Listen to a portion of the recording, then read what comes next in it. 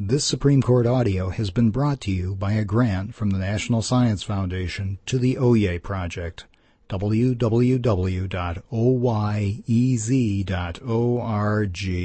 Submitted. We'll hear argument next in number 906531, Keith Hudson versus Jack McMillian.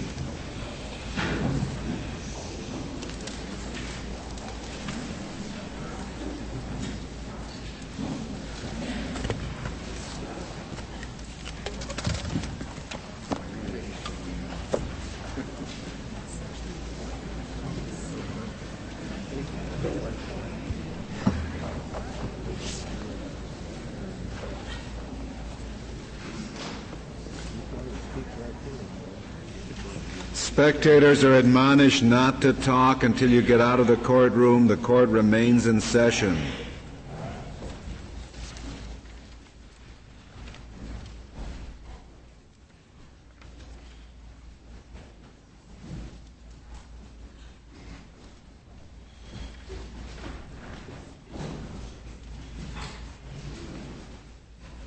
Mr. Bronstein.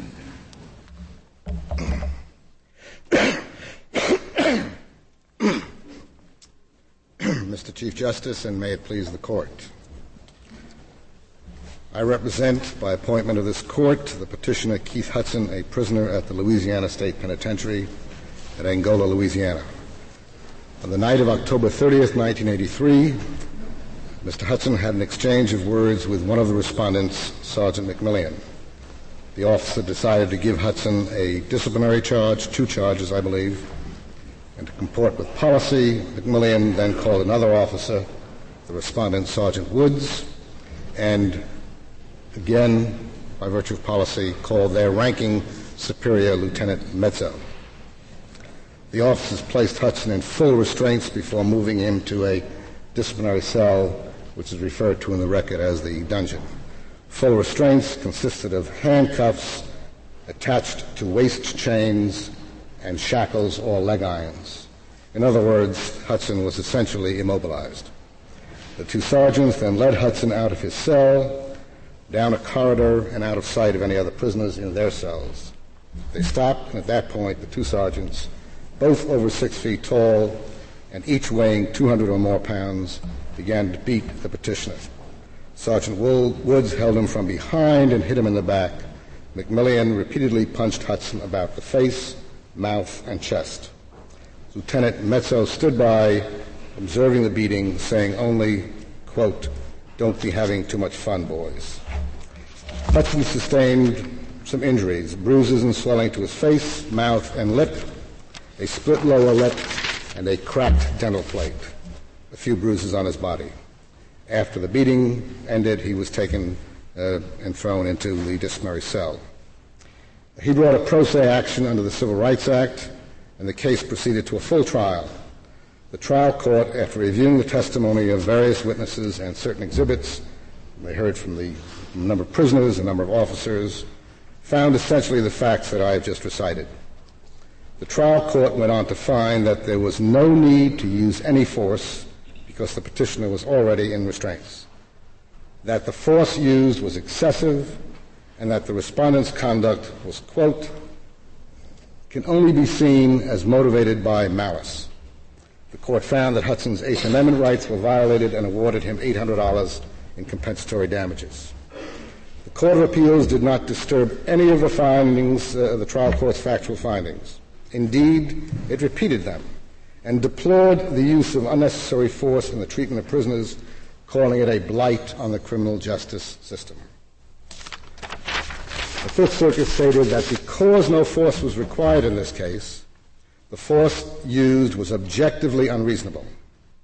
The conduct of the respondents, the court said, and again I quote, "qualified as clearly excessive and occasioned unnecessary and wanton infliction of pain," end quote.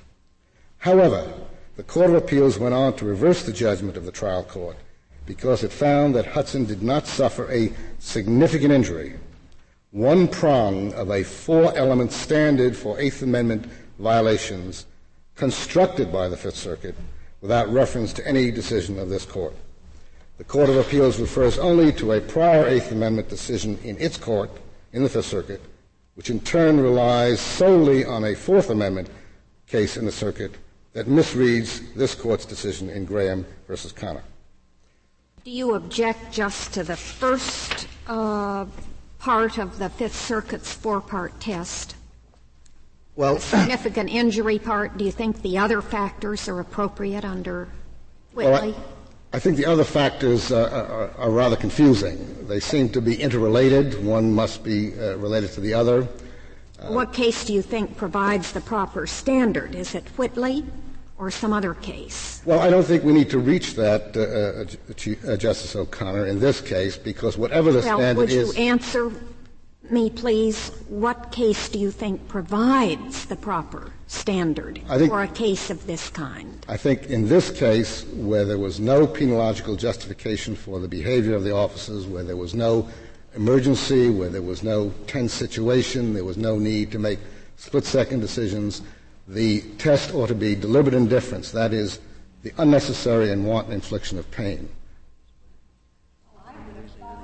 Probably Whitley provided the standard in asking whether the force was applied in a good faith effort to maintain or restore discipline, or whether it was done maliciously or sadistically for the purpose of causing harm. Well, Whitley... I would think that would fit, would it not? It does fit, but I don't think it's a necessary standard in this case. On these facts, Whitley is a situation where you had a major disturbance, you still had a hostage, you had officers and prisoners milling around. The officer had to make a decision when he saw the prisoner running up the stairs. Well, it sounds to me like you would think that we have to apply the standard for perhaps failure to provide medical care. It's similar. But in that context, we've said that significant harm has to ensue. I'm a little surprised that that's the standard you propose. Well, I don't recall seeing significant harm in Estelle, Justice O'Connor. I thought we had said that in the Estelle prison conditions format that there has to be a showing of prolonged and significant discomfort. That was one of the things that had to be shown. There had to be the unnecessary, the objective element was some unnecessary and wanton infliction of pain. Pain, you can have pain without actual injury, without harm. You can have it momentary. In this case, if instead of administering the beating, they had hooked up the prisoner to the Tucker telephone that's described in a number of this Court's opinions, there would have been a great deal of pain, or some pain, but no injury. So I think the test is closer to Estelle under these facts than it is to Whitley. But as I respectfully said in the beginning, we don't need to reach that in this case because whatever the test is, it's met. The trial court found malice. The Court of Appeals talked about the unnecessary and wanton infliction of pain. What the Court of Appeals did that's wrong is to construct an extra constitutional requirement without any support in the history of the Eighth Amendment or in decisions of this Court. This Court has never focused on significant injury in Eighth Amendment cases, but rather on the unnecessary and wanton infliction of pain. I guess you at least have to have injury in fact to have any standing. Injury in fact? Yes. Well, I think injury is probative of damages. It is probative of the state of mind of the... And maybe for constitutional standing. Well, I would respectfully disagree that you need, if you're talking about physical injury, or maybe we're talking about two different things. There has to be some hurt. Yes, I agree with that. There has to be some hurt, which can be psychic pain, it can be physical injury, it can be physical pain without injury. But yes, under that definition, there has to be some injury. I think it's important to dwell for a moment on what is not involved in this case, because that helps us get to this standard issue. There are no substantial deference concerns because there was no disturbance. It was not a tense situation. There were no security problems, and therefore there was no penological justification for the conduct of the respondents found by both lower courts. This was not a spontaneous incident involving split-second decisions, but rather a carefully planned and brutal attempt to cause fear, pain, suffering, humiliation, and injury. The respondents set out to teach Hudson a lesson, and that was to punish him. Mr. Bronstein, suppose, to punish him, or suppose the same thing had happened after he was arrested, but before he had been convicted. He got beat up by some prison guards. Would he have had an Eighth Amendment claim? No. The Eighth Amendment only applies after conviction. He would have had a substantive due process claim or a Fourth Amendment claim. Yeah. That would be Graham versus Connor. Why should it change that way? This court has said it changes that way upon conviction. Is there any indication in this case that it was the policy of the prison to punish people this way? No. On the contrary, the policy of the prison is not to administer. Were any of these officials at the policy level of the prison? Well, the reason I'm asking is I mean, assuming we agree with you on the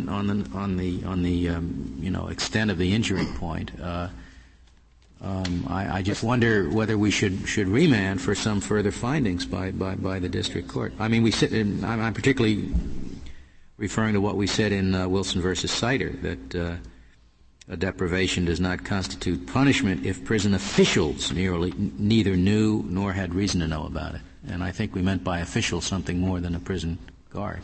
Well, respectfully, I disagree. I think if you look at all other cases, we talk about guards as being officials.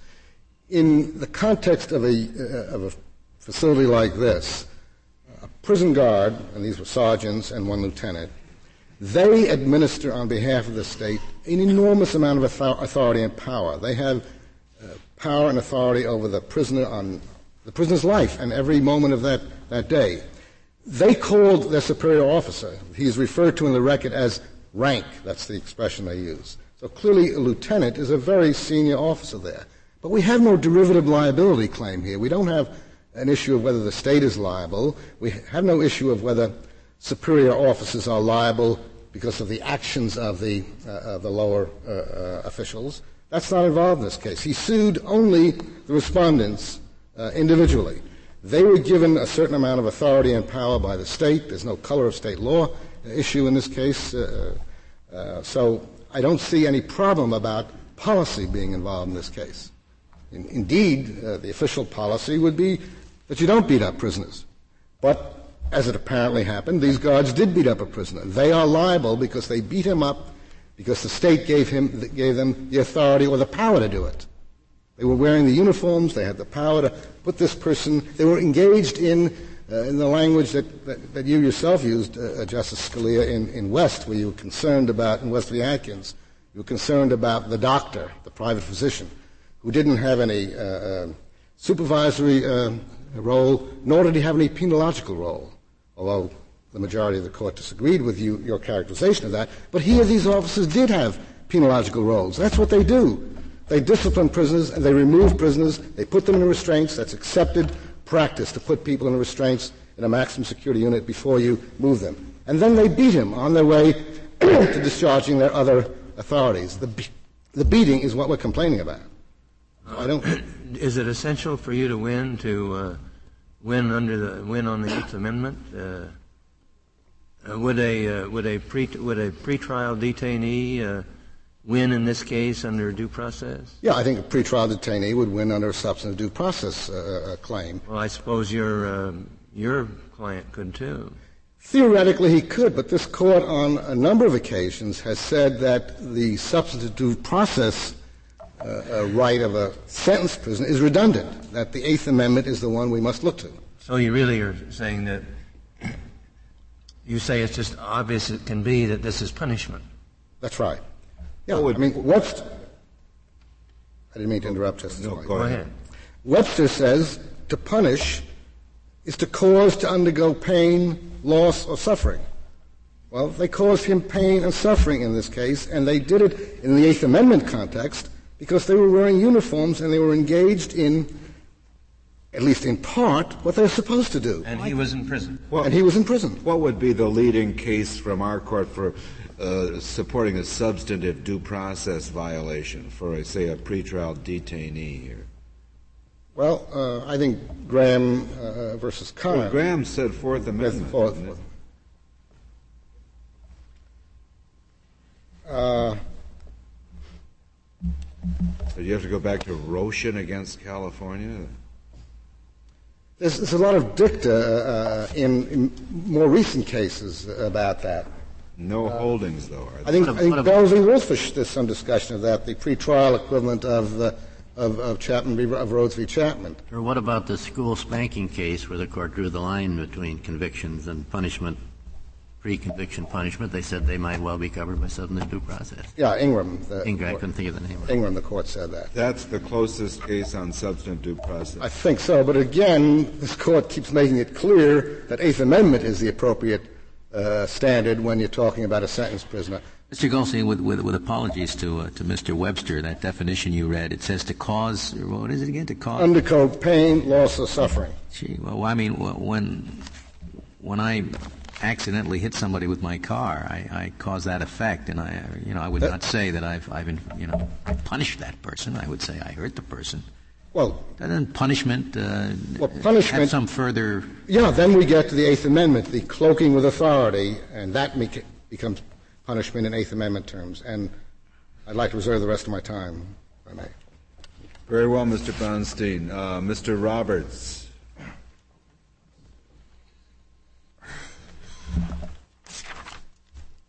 Thank you. Thank you, Mr. Chief Justice, and may it please the Court.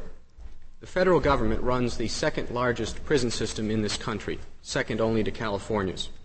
That responsibility has made us keenly aware of the problem of frivolous brutality suits filed by inmates who have nothing but time on their hands and for whom a trip to the courthouse for a hearing would be a pleasant diversion. Accordingly, we would welcome any development that holds promise of weeding out such frivolous suits. Like every other circuit to have considered the question, however, we cannot embrace the Fifth Circuit's significant injury test. That test is an extra-constitutional construct with no basis in the text or history of the Eighth Amendment or in this Court's decisions interpreting it. What this Court has focused on is not significant injury, but the, quote, unnecessary and wanton infliction of pain, end quote. That was the touchstone last term in Wilson, a few terms ago in Whitley. And what case do you think provides the standard for analysis? But we do think Whitley does, Your Honor. This action was taken in response to a prison disturbance, and therefore the principles of Whitley would apply. It seems to me that the conclusion that there was no justification for the force that was applied is the answer to the question that Whitley asks and can't be used to prove the inapplicability of the Whitley standard. The Court below acknowledged that this Court's standard was satisfied in this case. In the words of the Fifth Circuit, the conduct of McMillian and Woods was clearly excessive and occasioned the unnecessary and wanton infliction of pain, end quote. It threw it out because, in the Court's view, Hudson had not sustained significant injury. But the respondents have not and cannot today cite a single decision from this Court indicating that significant injury is a threshold requirement on top of the unnecessary and wanton infliction of pain. We think that most beatings that give rise to a valid Eighth Amendment claim would also give rise to significant injury. But it is not a threshold requirement that the framers forgot to mention, and this Court has never had occasion to mention. It is simply one factor to consider in deciding if there has been unnecessary and wanton infliction of pain. The Fifth Circuit's test will, we think, weed out frivolous claims, but at too high a price. It will, for example, weed out meritorious claims like the one before the Court today. My brother quite properly focused on the facts of this case, which come to this Court undisputed. Petitioner, while cuffed and shackled, was punched in the eyes, the mouth, the chest, the stomach, kicked from behind. He sustained bruises, swelling, a split lip. Mr. Roberts, what about a case in which a prisoner claims to have simply suffered mental suffering as a result of some action taken by the prison authorities, and there is no sign, no physical sign of any actual injury? Well, my answer is in two parts, Your Honor. First of all, I don't think we can categorically exclude such claims. It is easy to imagine cases of mental torture that would qualify under the Eighth Amendment. A prison guard pretending to partially load a revolver and then playing Russian roulette with the inmate. I think that would be the infliction of pain unnecessarily and wantonly. I do think, though, when there is a claim of pain that isn't substantiated, if you will, by more concrete evidence, that a court can be properly skeptical of the claim. But that everything that happens to you when you're in prison is not punishment. So you could be caused to suffer pain by your confinement unintentionally, without that being punishment. Why isn't there an additional requirement that even if somebody intends to cause it, it has to be the somebody who has some responsibility for establishing penal policy for the state? Well, I think that is relevant when the question... And that any other causes of action you have don't depend on the Eighth Amendment. I mean, I assume you have an assault cause of action against somebody who does this thing, but why is it a violation of the Eighth Amendment? Well, I think it's a different question whether the state can be held liable under St. Louis against Proprotnik. There you do need to establish that the harm was pursuant to a state policy. But here, this fits the ordinary dictionary definition of punishment, or Judge Posner's definition that was cited by Your Honor at Wilson. The Eighth Amendment only applies to punishment by the state. It doesn't apply to punishment by my mother. The Eighth Amendment... punishment by someone else. Don't you have to tie this to the state? You have to show state action, and I don't think there's any dispute that that's present in this case. You don't have to show that the state of Louisiana passed a statute saying you may beat the prisoner before the prisoner... You have to show more than state action. You have to show state punishment. When the heat goes off by accident in the prison and the prisoners are very cold, painfully cold for several days, that's state action. The state keeps them there and doesn't heat the prison. But it's not cruel and unusual punishment because there is no intent on the part of the state as a state to punish. This is punishment under the ordinary definition of the term. It was a consequence of the prisoner's failure to follow the guard's orders. Was it punishment by the state? That's what I'm saying. Just because an individual, whenever an individual employee of the state goes beyond his authority, and acts in this way, is it reasonable to say that is punishment by the state? In this case it is, because it is punishment under the definition and a response by a state actor to a perceived violation of prison rules, a consequence. They said, knock it off or else, and the or else was the punishment. Now, we don't think that every time a guard beats a prisoner it is necessarily punishment. We can't imagine cases where it is not. For example, a guard has difficulties at home and comes in a rage and says, I'm going to beat the first 3 people I see, and beats 2 guards and an inmate. That's not punishment of the inmate because it doesn't fit the dictionary definition. The inmate is not being, in Judge Posner's words that you quoted in Wilson, it's not a deliberate act intended to chastise or deter. The inmate in that case would have an assault remedy against the guard. But in this case... Mr. Roberts, just before your time is up, I'd like to know what your answer would have been to this case. Whether you think this prisoner would have had a cause of action if he'd been a pretrial detainee. Yes, under Bell v. Wolfish, he would have sustained punishment without any other legitimate state purpose, and that would have violated substantive due process in the case of a pretrial detainee. Another example that may not be punishment, Justice Scalia, is a purely personal dispute, sort of 2 people who have been feuding since childhood, a Hatfield and a McCoy, and the one becomes a guard and all of a sudden one is an inmate and the guard immediately assaults him as he would if he ran into him on the street. We think in that case it may not properly be characterized as punishment. But the key fact here is that the guard was exercising state authority to enforce prison rules established by the state. And in that situation it clearly qualifies as punishment. In addition, of course, they did call upon Lieutenant Mezzo. It doesn't have to be punishment for a crime. Then why in Bell versus Wolfish couldn't you have used the Eighth Amendment? Doesn't it have to be punishment inflicted because of the conviction and because of your crime? No, it does not. In Bell v. Wolfish, the Eighth Amendment was not applicable because the Court has held it applies only after conviction and sentence. Exactly. That's my point. Why is that? Because the punishment has to be a punishment inflicted for a crime that you've been convicted of and sentenced for. Well, the Eighth Amendment doesn't impose such a limitation. It says that cruel and unusual punishments will not be... It doesn't, then there's no explanation for Bell versus Wolfish. Well, the Court has decided in Ingraham and other cases that the Eighth Amendment protections are triggered only with conviction and punishment. That was the intent of the framers in establishing it. Having gotten over that hurdle, the question simply then is, on a threshold, is this punishment?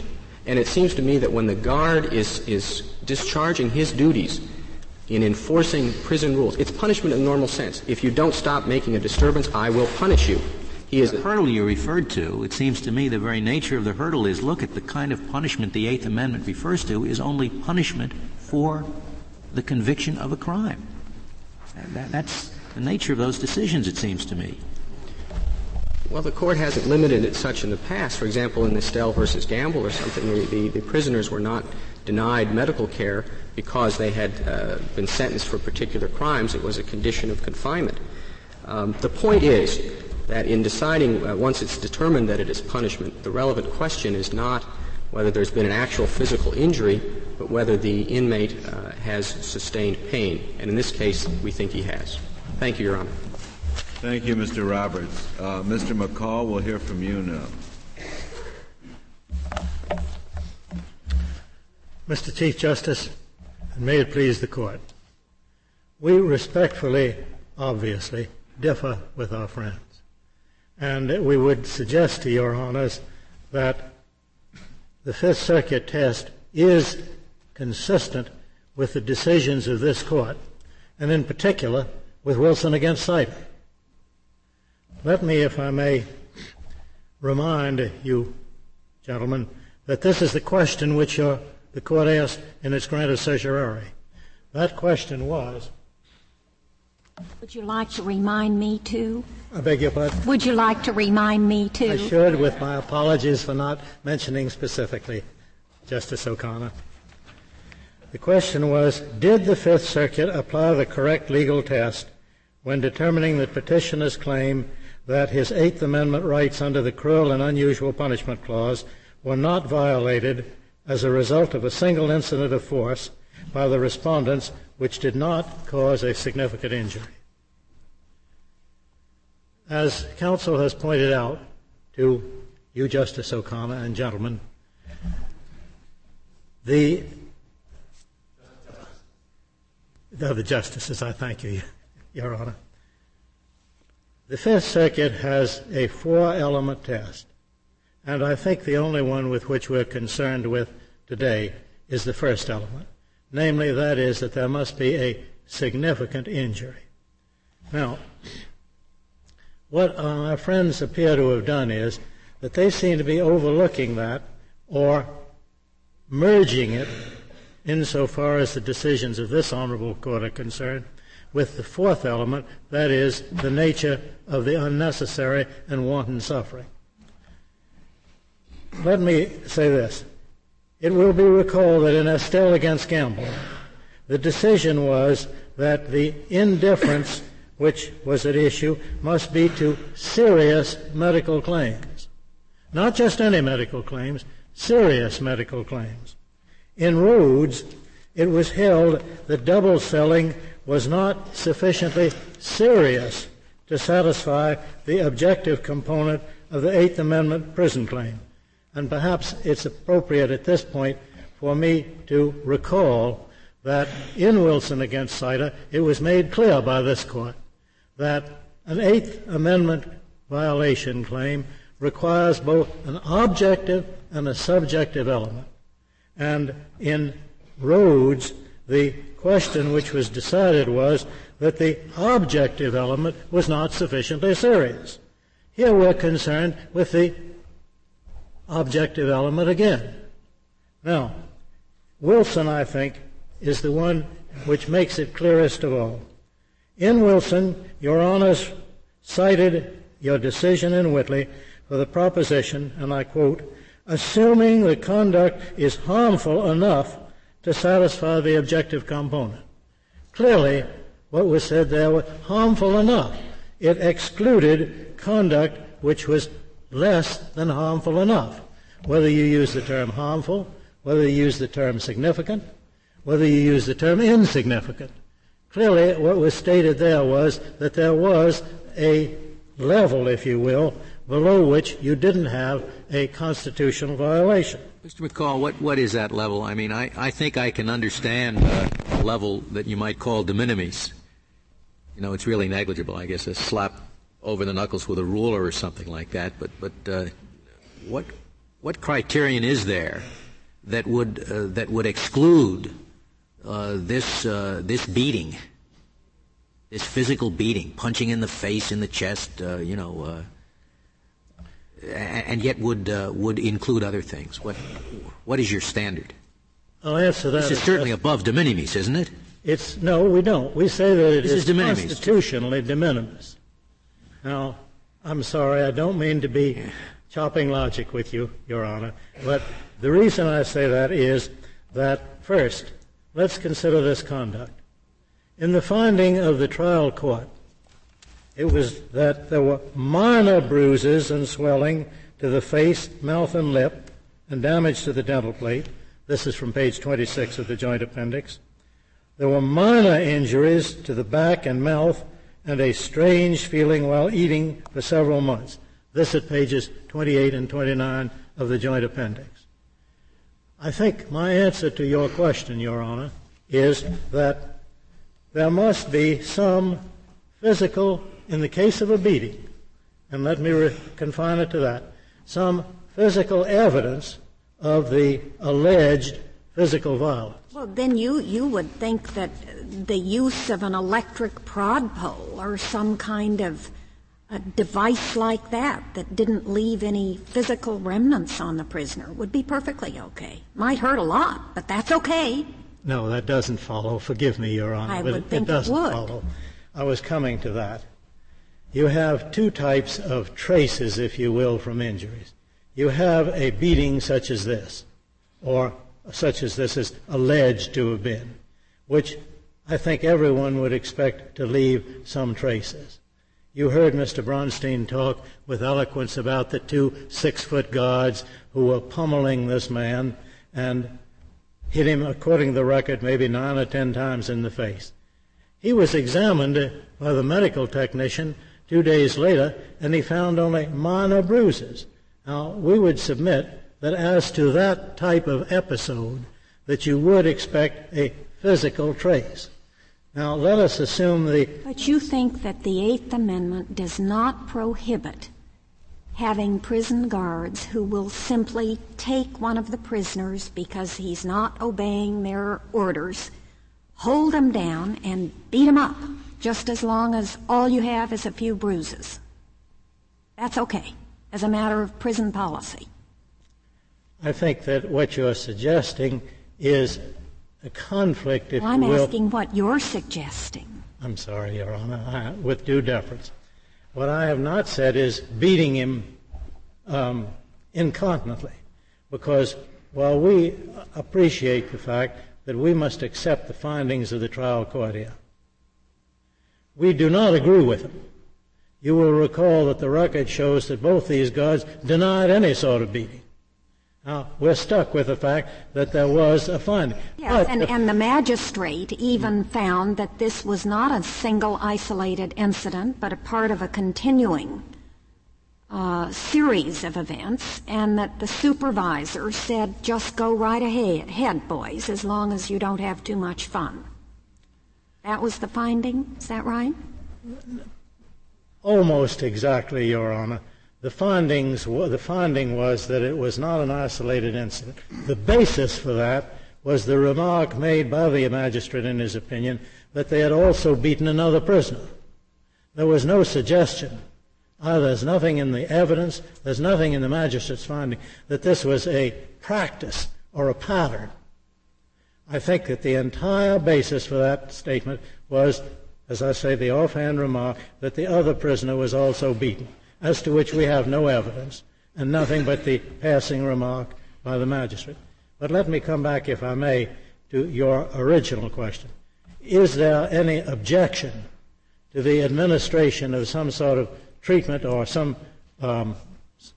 that gives a great deal of pain but doesn't leave a trace? No, because what we say is that you have a different standard, if you will, where the violation consists of a physical beating, which would normally leave traces, or one which was calculated not to leave traces, because we all know, to the shame of our system, that there are methods of torturing or punishing people that leave no traces.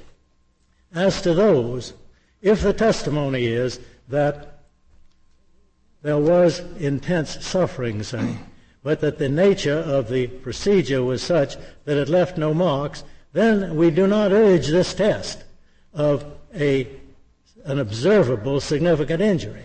What we're saying is, and we would respectfully enjoin the court to bear this in mind, we're saying that where there is a physical invasion, if you will, a physical maltreatment of a prisoner, which would normally be expected to leave some sort of traces, that then there must have been a significant injury.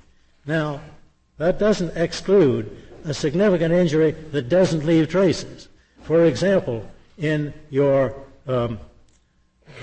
Estelle case, there was no physical trace, but what they said was that studied indifference to serious medical needs could lead to a condition which would be sufficiently detrimental, if you will, sufficiently harmful to the prisoner to warrant invoking the Eighth Amendment.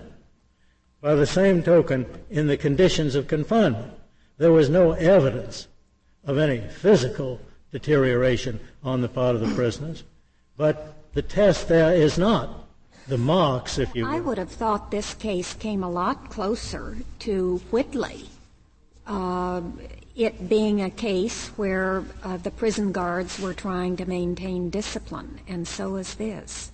Why doesn't that case provide the standard? My answer to it is that the difference is that in Whitley there is no question but what there was a serious deprivation of constitutional rights. The man was shot. You can't get much more serious than that.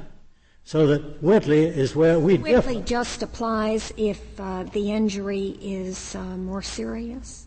Well, I'm saying that Whitley itself had to do with a more serious injury. And I think that the difference... But I don't find in the opinion an expression that it could only be applied when someone was shot.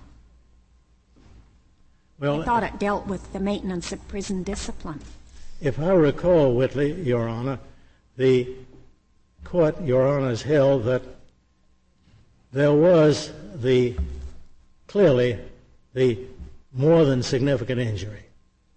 And they held that that injury, however, did not constitute a constitutional deprivation because of the absence of the subjective element.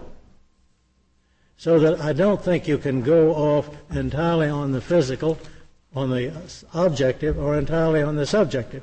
And this, as I recall, was the lesson of Wilson against Sider, that you have both objective and subjective. Now, clearly, in Whitley, you satisfied the objective test. But the subjective test was not satisfied. Now, what we say here is that perhaps there may have been satisfaction of the subjective test, but the objective test was not satisfied. And the reason for that was that the injuries were so slight. Now, as I say, coming back again to your question, there can be injuries which are more than slight, which don't leave any trace, such, for example, as the application of electric shocks or things like that. That then is a matter of testimony.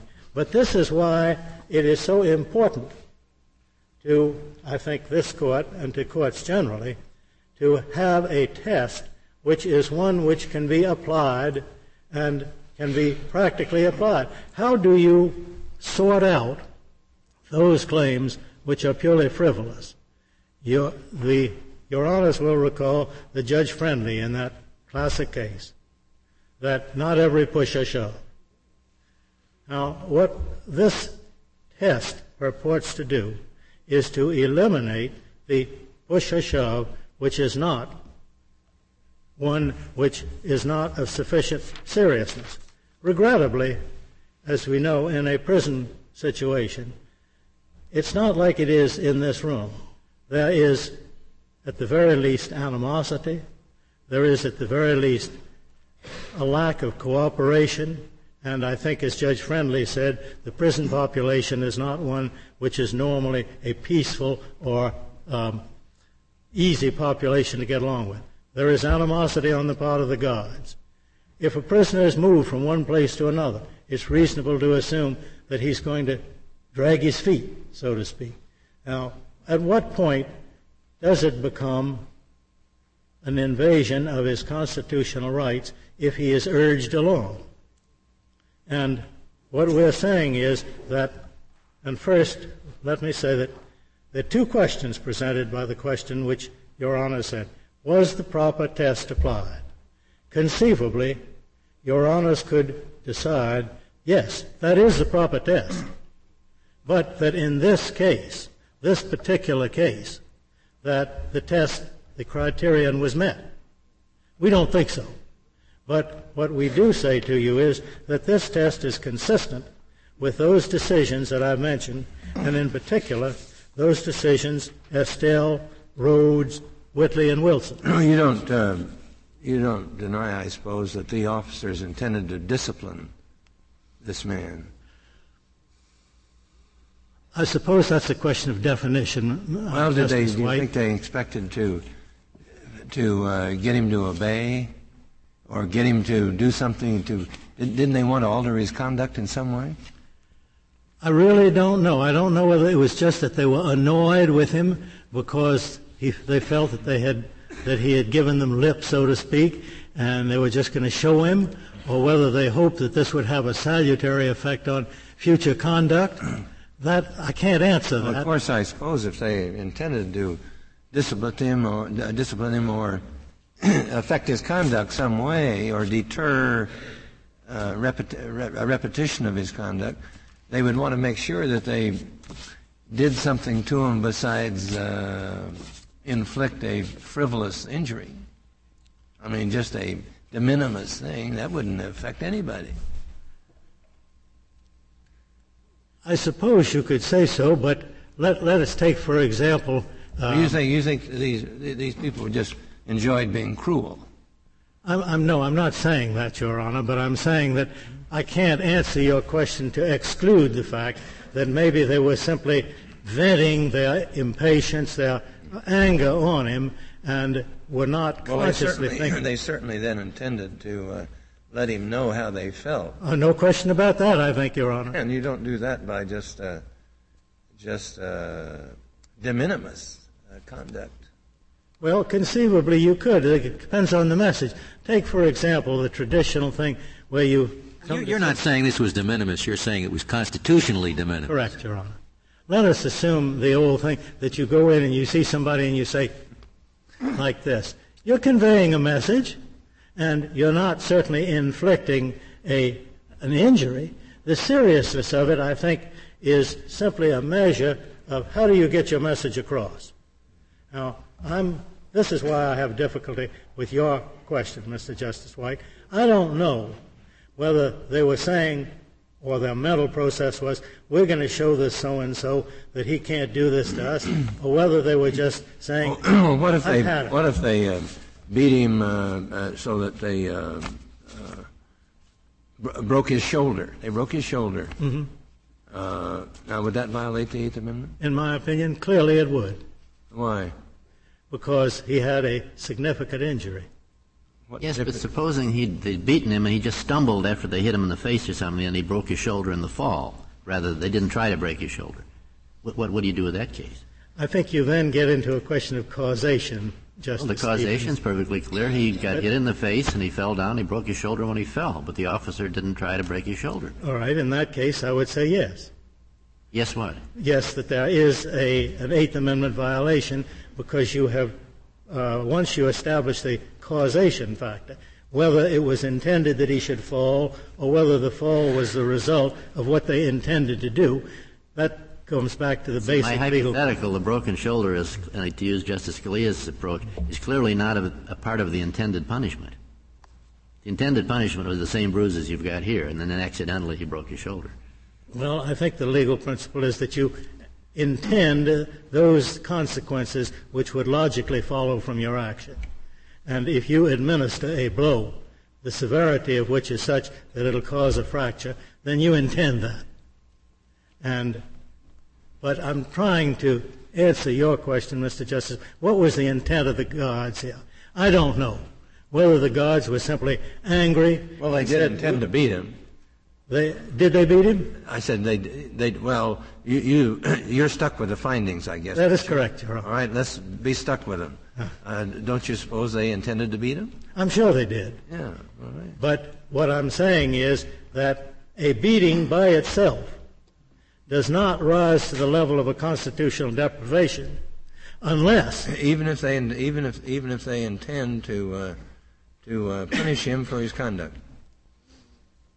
Yes, I think even so, because I think that the objective test is not in any way affected by the intention of the person who is administering the beating.